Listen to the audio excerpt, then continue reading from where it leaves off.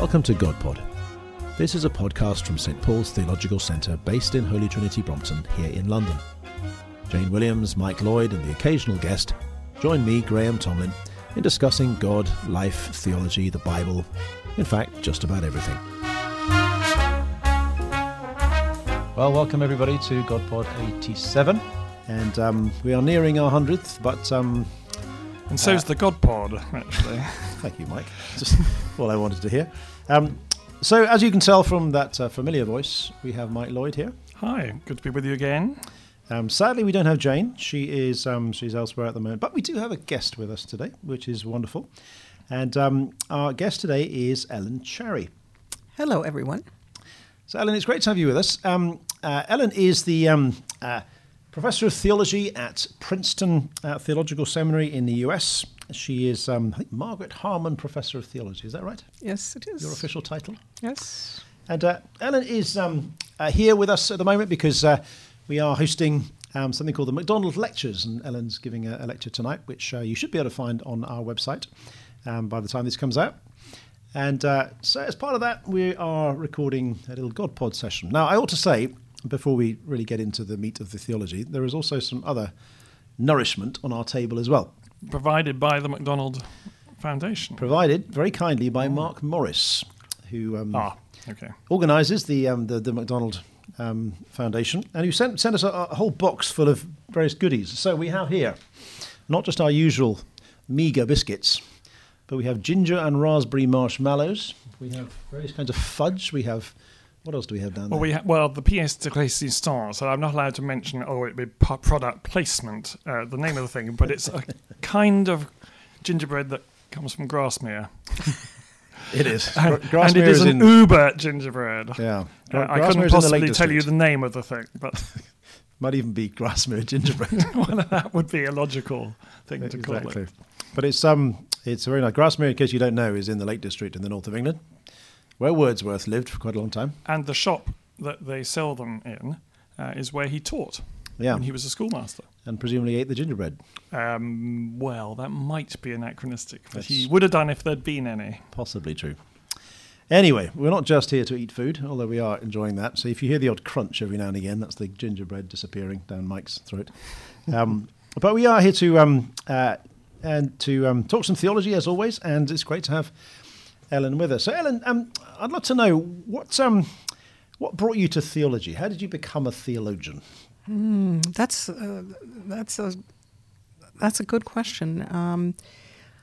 In my reflections on life and history and reality when I was coming along, I saw the religions of the world and realized that they can become very dangerous. And I concluded that next to nationalism, religion is the most dangerous force. And so I said to myself along somewhere with the French Revolution, well, maybe we should get rid of it. And then I said, well, I have to study it. I have to understand it. So I went to study it. And I went to a place where I was forced to study all the world's religions. Not a theological college, but a university department of religious studies, where I had to study basically all the world's major traditions. And did that and realized that we need religion and we need God. So I then said, well, we need to make the religions be as safe as possible. And so therefore I dedicated myself to theology, which is at the core of religious conviction. And have been doing that ever since. So can I ask, you say you came to a realization that we needed religion and we needed God. And I got converted in the process myself. What made you come to that conclusion? I think some people, secularly oriented people, think of religious people, faithful people, as weak. In fact, I just ran into someone like that back home recently. And but I don't think religion is for the weak.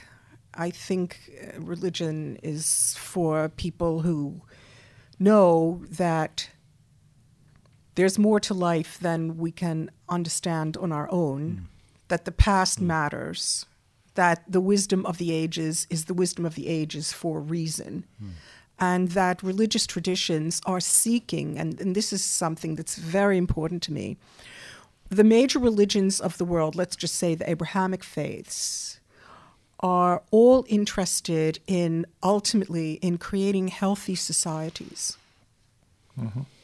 And that religious faith and religious practice and religious belonging to whatever form it is all about formation of people as healthy, constructive participants in their societies. And that isolated from those traditions and that history, we're lost, really. And so that's one reason why I'm interested in the religions and in the way they can or cannot attempt to talk to one another. Yeah. And in that conversation you were having sort of early on in your own mind, perhaps, but and drawn to religion as a category, and thinking about the different faiths and how they construct community in sometimes good, sometimes damaging ways. What particularly drew you to Christian faith out of that, as opposed to Islam, Judaism? I was not raised with Christianity. I had Christian friends from a very young age, but I was not exposed to Christianity in my home at all. But then, having studied all the world's religions, I realized that I needed that belonging for guidance of my life, not because I'm weak, but because I can't be alone in the world. Yeah. And then I started looking at them all more seriously. And then I came upon St. Paul. And among all the traditions, and St. Paul taught me that Christianity is about reconciliation and forgiveness. And it was personally Ephesians 2:14 that says the wall of hostility has come down. And I said I can base, and 2 Corinthians 5. And I said, I can base my life on that. It will show me a way to be and live in the world. It will give me a way to relate to other people. It will enable me to do the things in my life that I want to be able to do. And so I became a Christian. Fascinating. But you talked about how your original premise was to recognize how dangerous religion is, and theology for you was a way of defusing it of its dangerous elements and maximizing its beneficial elements. I suppose some would look at history and say theology has not always done that. You think of the religious wars of the 17th century, 16th, 17th century, and you think they were fighting about theology. Correct. And somebody might say, if we could just get rid of the theology and get on with the living of it and the practice of it, we'd be a whole lot better off. How would you respond to that? Right. So that was kind of my entry point. If we could, I think because theology does fuel a lot of violence in the world, that's the reason I went to theology, to say, how can we think through what theology does, where it lands, what it intends to do to people, and anticipate the problems that might arise, and then see if we can frame the theology in constructive and helpful ways. And is that why the Ephesians verse is such an important one? Because precisely, if you base your theology around the cross, it is about reconciliation. Correct. It is about. Correct. And the incarnation being about the bringing together of heaven and earth. Yes. It is bringing about together things that have previously that been have held apart. and held apart. Yeah, Right. because I guess it's an interesting point, isn't it? Though? It's a fascinating way into theology, the insight that religion can be such a dangerous thing, and I've often reflected on why that is the case, and why it is that, as you say, next to nationalism, even more than nationalism, perhaps religion has caused a great deal of damage over the years, and I suppose one of the answers to that is that because religion touches something so deep within us, that in some ways, the more important something is to us, the more potential there is for us to misuse it and to abuse it and use it as a cause for harm. And it seems to me, we can use, as human beings, we can use almost anything to even the best of things, perhaps especially the best of things, to damage and harm one another. You think of violence done in the name of family or love or whatever. All kinds of good things can be used for violent ends. And almost the more important they are to us, the more deeply they touch us as human beings, the more potential they have to cause damage. Is that how you see why it is that religions have this potential to be quite damaging, or is there some other aspect of it that? I think also it goes to the notion of human identity. That is, our religious convictions and our theological convictions, even when they're semi-articulate, which for many people they are, and that's part of the work of theologians, to bring to articulacy beliefs and ways of seeing the world. I think once our identity is connected, then when something comes along that could threaten that, people tend to become defensive. And that's the point at which theology itself becomes connected with power. And it's when the theology is not controlled by the power, but the power controls the theology, that and particularly people in offices where they have the power to use the theology, it slips over into being, instead of for the common good, it ends up being for their own advancement, and people lose the ability to distinguish those two things. Sure, yeah. Actually, I'm going to be talking about that in my lecture this evening. Yeah, good. Yeah, because the question of identity is quite a tricky one, isn't it? Because in some ways, when I think of myself, I think fundamentally I'm a Christian. That's who I am. That's core to my identity. In some ways, it's the most important thing. Before I'm British or live in London golfer, Bristol supporter City of Bristol fan, City. whatever. I'm a Christian. I would have thought that would be right balance. Yeah, You think so? Just about. And yet, that's very easy to sort of slip that in. That becomes, my membership of the Christian tribe over against the other tribe here, and then it becomes a kind of competitive thing, and that can so easily slip into something, from something actually quite healthy, a deep Christian identity, into something which is quite dangerous. And I suppose the key question is how thick or thin that Christian identity is. If it's just a label that describes the tribe that I belong to, then it can become a kind of oppositional thing with other tribes. But once you start defining Christian faith in terms of what you're talking about in Ephesians and 2 Corinthians 5, it is fundamentally about reconciliation rather than opposition, then you begin to get a different form of identity coming. and it's also about a God who did not take the way of violence, which was one of the options on the table at the time, but actually allowed violence to be done to him rather than doing violence to others. So I think that the defusing power of the cross to defuse religion of some of its dangerous So that's 1 Corinthians 1. Yeah. That's appended to my other Pauline texts. We're building up a list of them here now. Yeah. And Ellen, the first book I read of yours, which I really enjoyed, and in some ways I can say actually did change the way I think of theology in lots of ways, was your book, By the Renewing of Your Minds, The Pastoral Function of Christian Doctrine, which I'm very grateful for as a book. And anyone listening, I recommend it as a really, really excellent book of theology to read. And what I loved about it was the sense that you made this connection between, it sounds facile to say it, but between theology and life and virtue. And there are many books that do that, but I think you did it particularly well, if I might say so. Thank you. And it's is written so well as well. But that particular connection of theology is not just something which is about getting our ideas about God straight, that it's not just about ticking a number of intellectual boxes or somehow having a kind of theological correctness, but actually it's about living well. It's about living an excellent human life. Yes. What led you to that connection, to that understanding of the theological task? I think in my case, there were two elements of it. Before I was a theologian, I was a social worker.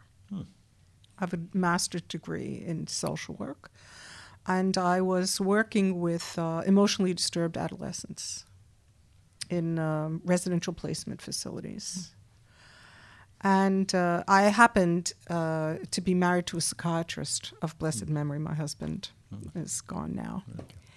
But, and in our conversation, because I was interested in theology as a formative experience of not just Christian formation, but theology as an instrument of human formation. And that's very, very important to me. Sometimes we think of studying theology as Christian formation, apart from catechesis, but for me it's human formation. And so that worked together with my interest in having been trained in an enabling profession of social work, at least in the American context. And so these things naturally flow together. And for me, and because I risked a lot to become a Christian, it was not easy for me to become a Christian. It was very risky. If it was just about ticking off intellectual boxes and making the ideas be tidy, it couldn't work for me. It would not have worked. I paid a cost to become a Christian, and it would never have been worth the cost. And I couldn't, once I became a Christian and had to reconstruct myself, I couldn't do theology like that. It always strikes me that if you have a doctrine of the incarnation, of God becoming human, then the more in tune with God one becomes, the more human you become. There is no other thing that can happen. Precisely. And because of Christ being both, and therefore if you follow him, we become more godly and we become more human simultaneously. And I think that's one reason why I became an Anglican. Which is a whole other story. But in the United States, we say Episcopalian. And that's because the incarnation is sacramentally accessible to me. And that was extremely important. Yes. Yep. Yes. And you write in, the book about a number of different theologians and how different theologians across the church's history have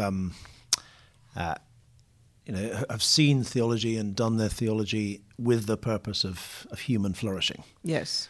And again, I just found that a really intriguing and interesting way of thinking about theology and its purpose about human flourishing. And I suppose there's a couple of questions I have about that.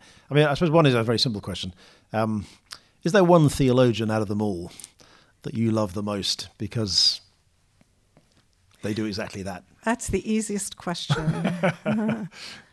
Well, after St. Paul, whom I've already spoken about, we're talking about within the tradition, the post-biblical tradition, Augustine of Hippo. Full stop.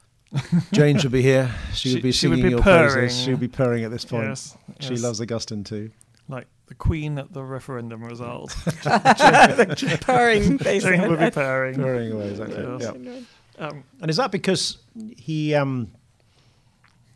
has this very strong theology of desire and love, that this is about forming desire and shaping desire? Yes, and because he gave us the divided self. Now, I wish he had carried that through more explicitly throughout his corpus, but he is the world's first and perhaps greatest psychologist of all time. And he, barring Romans 7, and for the moment, and And even though he divided the world into saints and sinners, the elect and the non-elect, let us say, for Augustine, he still enabled us to see inner conflict at the core of our being. And that life, the spiritual life, the movement toward God and the resistance to God that we all experience all of our lives is embedded in the human spirit and the human soul. And that was more, a word I like, some people don't like this word, was more viscous than anything else I encountered anywhere else. And he plays it out over and over and over and over again. Now, I'm not saying that there aren't things in Augustine with which I disagree. There are things that I'm very concerned about in Augustine, but we wouldn't be who we are without him.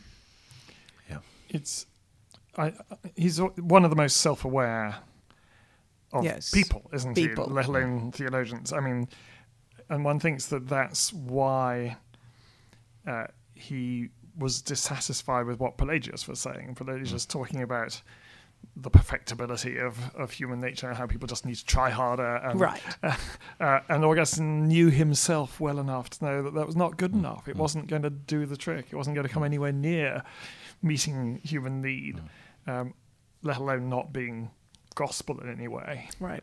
The other thing I think that connects into what we were saying earlier on is that I suppose one of the ways in which religion goes bad is when you kind of polarize the world. It's us good people over against those bad people out there. Us religious people, we've got it right. We know what's true. We are the good. We are the elect, and out there they're the bad people. Right. And I think the thing about Augustine is he won't have anything of that because he knows that the line between good and evil actually runs right through every human heart, not between the good and the bad people. Right. And so you're unable to do anything like that. You can't objectify sort of bad, evil people out there. You can't have that dualistic view of the world if you have anything like an Augustinian psychology, because he takes you right into the very heart of his own soul which is quite similar to your own when you read it. If you have again any sensitivity, you know how that how divided, as you say, that how divided our own selves are. And that then diffuses a lot of religion's potential to demonize, to oppose, and to become a weapon in a lot of social disputes, it seems to me. Yeah. And I think there's the flip side of that is that God for him is the ultimate peace. And that which we do not have because our own inner conflictedness is that for which we long, and that which therefore is only to be found in the person of God, because there in the triune interchange there is all that richness and diversity, but in harmony and not in conflict. And I think that's partly why he becomes a theologian of desire in that kind of way. How then is that inner conflictedness healed? Because you talk a bit, quite a lot in your book about the enjoyment of God. Yes. And there's a bit here. I hesitate to read back your own writing to yourself, Ellen, but there you go. I'm going to do it anyway. All right. We may liken training in enjoying God to growing in the enjoyment of Mozart's music. It can be enjoyed at face value, but the degree of enjoyment increases when one's ear is trained to pick out the harmonies and dissonances. It's possible to be a Christian without much training. Some would say it requires only acceptance of Jesus as Lord. Others would say it requires a warm heart and an outstretched hand. But to progress in Christian excellence beyond the basics requires training and cultivation of the skill of attending to God and of re-examining and reforming oneself in the light of that attending. And I suppose that... Did I write that? You did it right. It's good, isn't it? It's always a surprise when you read your own stuff back again. Did I really write that? That's very good. So, I mean, just that sort of attending to God. How does that work? Because I'm just thinking of, people listening to this, you think, well, I would love to somehow overcome that divided. So I know about what that feels like. I know that conflictedness. But I'm looking for a path that leads to a more unified self, a more kind of whole and healthy self. And so that kind of enjoyment of God, attending to God, how does that begin to resolve that divided self, do you think? I'm going back to Augustine in the De Doctrina Christiana in the beginning, which is a bit controversial, but but he does encourage us to see everything in life in a God-framed sense, so that even the most mundane of our activities, and this is what pulled me into Christianity, that it provided a frame through which my entire life can take on a larger meaning. And I'm never alone. One thing I say to my students, if you're baptized, keep in mind that, I just say this to my students, keep in mind that Jesus Christ in your baptism is in between you and every other human being. And so every time you touch another person's body, mind, or spirit, you must pass through Christ. And that is what I think Augustine, something like that, is what I think Augustine intends for us to understand, so that we take that grace of the Holy Spirit given to us in baptism and enable it to empower us to use the strengths and abilities and powers that we have in a way not only that enables us to touch others adroitly and agilely, but then also enables us to be healed internally as we continue to do that. And that's what I tried to bring out in the second book. Sure. Yeah. That's the ending of the second book. Yeah. Just en passant, Mozart. Mozart. Why are theologians so obsessed with Mozart? So, Mike is obsessed with Handel. I'm obsessed with Handel. Oh, that's fine. But absolutely. But Hans Kung wrote a book on Mozart. Karl Barth wrote a book on Mozart, but it doesn't deal with the music exactly in that book. But anyway, no, well, that's true. Yeah, are you going to write? Is that a project? No. I have too many books. I'm not going to live long enough to write all the books that are in me. Yeah. But I mean, going on to your most recent book, which is for those who want to get hold of it, God and the Art of Happiness. The idea of happiness, it's there in the earlier book, but you bring it out a much more sort of fully in the second one. Why did you focus on that word as a key word for Christian flourishing? It's a very controversial word, and depending on the Christian audience, I mostly speak to Christian audiences, and depending on the communion they come from, they respond quite differently to my use of the word. When I speak with Roman Catholics, they are fine with the word happiness. When I speak with Lutherans, they can deal with happiness. When I speak to people from the Reformed tradition, they become very distressed and say, couldn't you please speak about joy instead? Now, why have I chosen this unpleasant word for many Christians?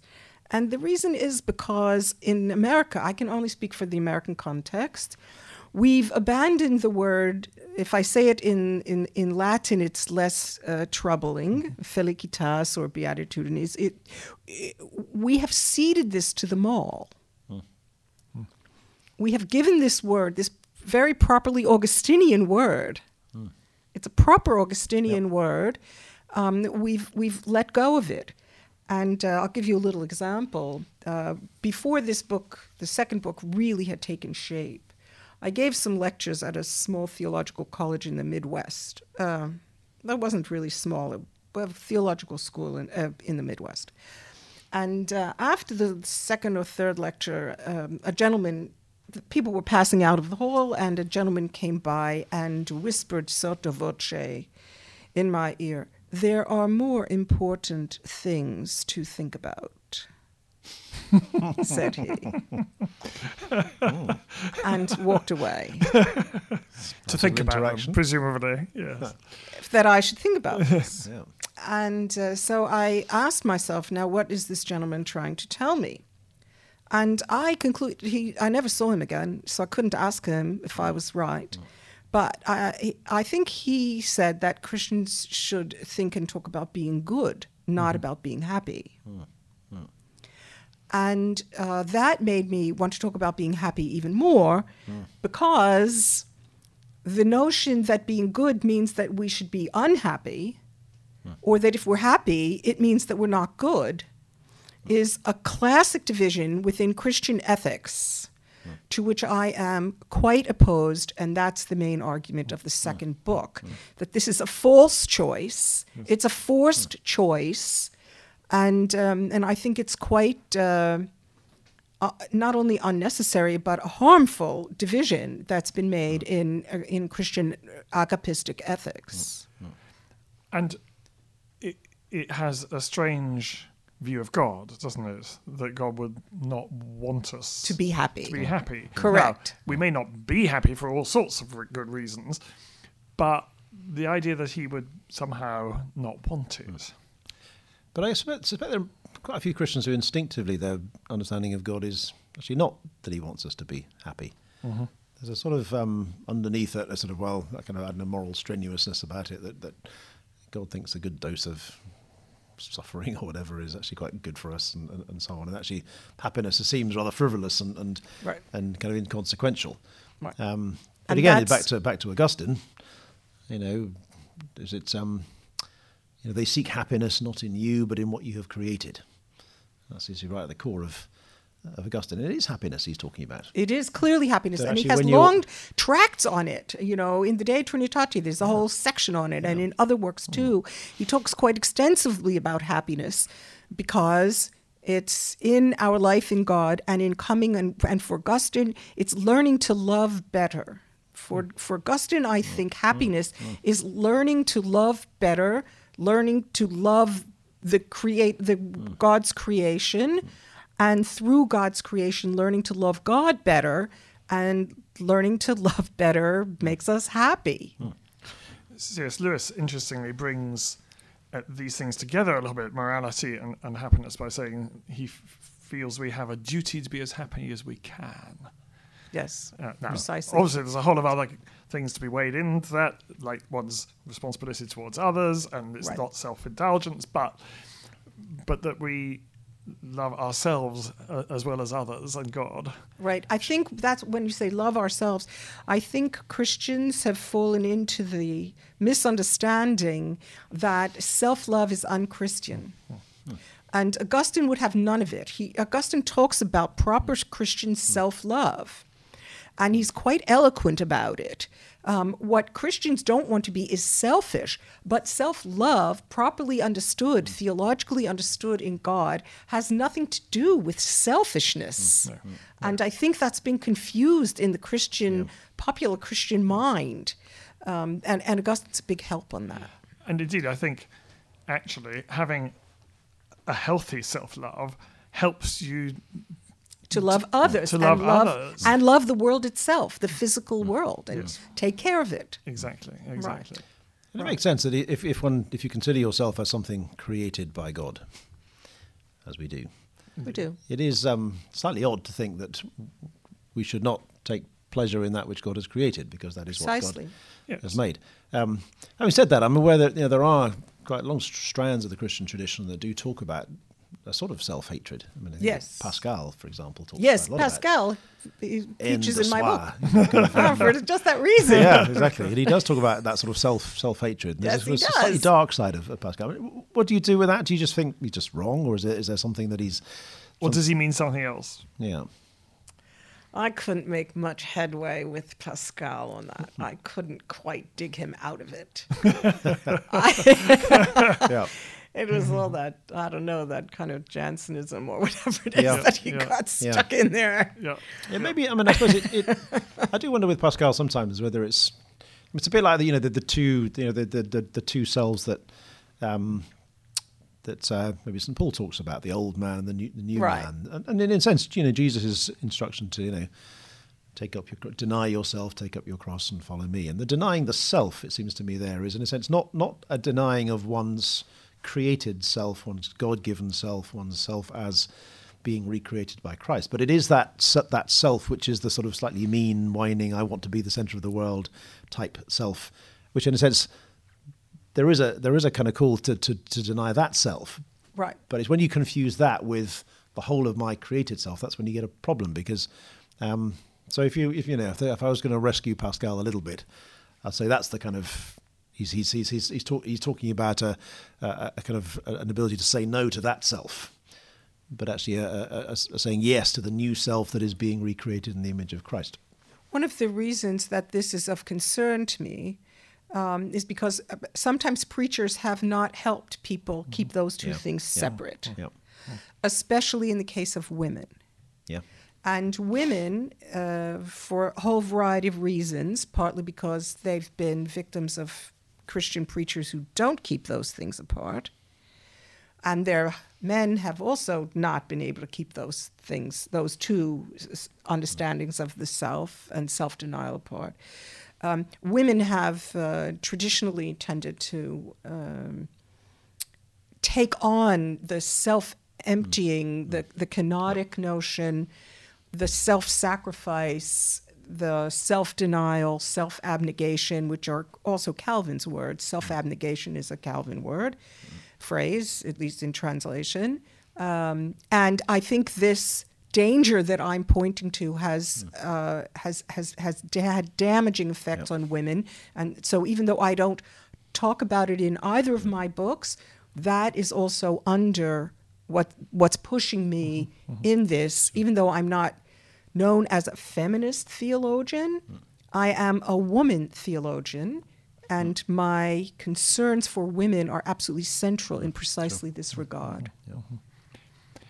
I mean, and I think Graham's distinction there between the self, the two different meanings of self, is really helpful and really important, because one could imagine somebody taking your idea that God wants us to be happy, and that could become a terrible strap line, so that whenever I am in a moral conflict, I think, well, God wants me happy, so I will do what brings me pleasure rather than what is right in a particular context. I mean, there can be a conflict between absolutely what is right and what is pleasurable, can't there? Absolutely. But one thing I try to bring out in my second book, where I try to develop really what is, even though I never use the term, is a theological eudaimonism, a Christian eudaimonism. Okay, tell me what you mean by eudaimonism. It's the notion, at least as I develop a whole new word for it in the second book, between that is neither secular eudaimonism that Kant taught Christians to fear and hate, or even Aristotle's eudaimonism on the one hand, and agapistic ethics on the other. And what I develop in the second book, called God and the Art of Happiness, is an attempt to understand obedience to divine command.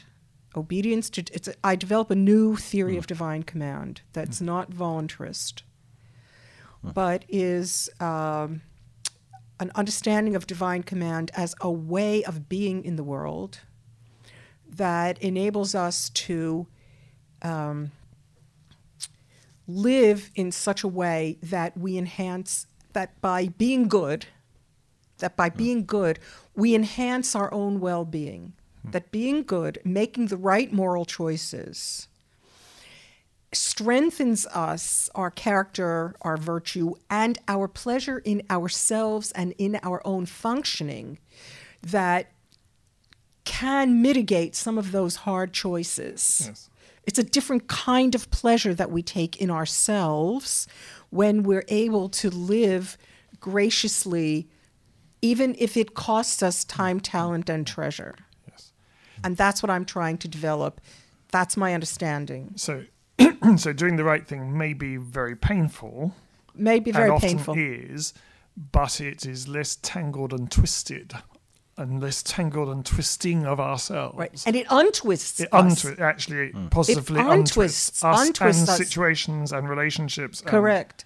and then strengthens us for the next situation to deal with the next situation more confidently, because back to Augustine, the divided self is being healed in the course of doing that and strengthened for the next opportunity to live better. So I'm interested in learning to live excellently, to have excellent lives in obedience to divine command. Would you say that doing the right thing, making right moral choices, even when it is difficult and to our own disadvantage, makes us more therapeutic human beings? God willing, I believe so. Yeah. That's my hope. That's why I wrote the book. Yeah. We probably ought to draw our discussion to a close, but just one last question for you, Ellen. Your book is God and the Art of Happiness, and if someone is listening to it and thinking, I like the sound of that, I like this idea of the art of happiness, and if there was one thing, one habit, one practice that you would want to suggest to people listening to this that will make them truly happy in the fullest sense of that word, what would that be? Are we talking to Christians listening to this? I guess so, mainly. Yeah. All right. So I would say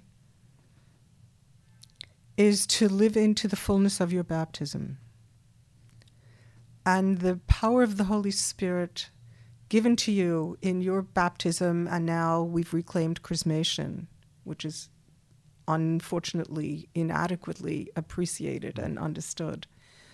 And that in our baptism and chrismation, I was baptized as an adult, that the power of God for good in the world resides within us, is a power given to us through the church, by God through the church. And that is all you need. That's pretty good. It is. Yep. Return to your baptism. That's what Luther said. That's right. That's what you do. Yes. And you just return to your baptism day after day. And that was his basis of reassurance, wasn't it? It was. I've been baptized. You don't go through the penitential system, try to somehow recollect all your sins and do all kinds of good works to make you feel better. That's to be strengthened. Yep, exactly. Brilliant. Ellen, thank you so much for thank being you with us very today much. for God Pod. Thank you. And thank you as always, Michael. It's a pleasure, particularly because of the gingerbread that might have come from somewhere in the Lakeland area. So we will sign off, and Mike will get his teeth into the gingerbread, and we will see you next time. Goodbye. Bye. That was God Pod, a podcast from the St Paul's Theological Centre. If you want to send us a question, just email it to godpod@htb.org.uk. We can't promise to answer all the questions you send in, but we'll certainly try. Until next time, goodbye.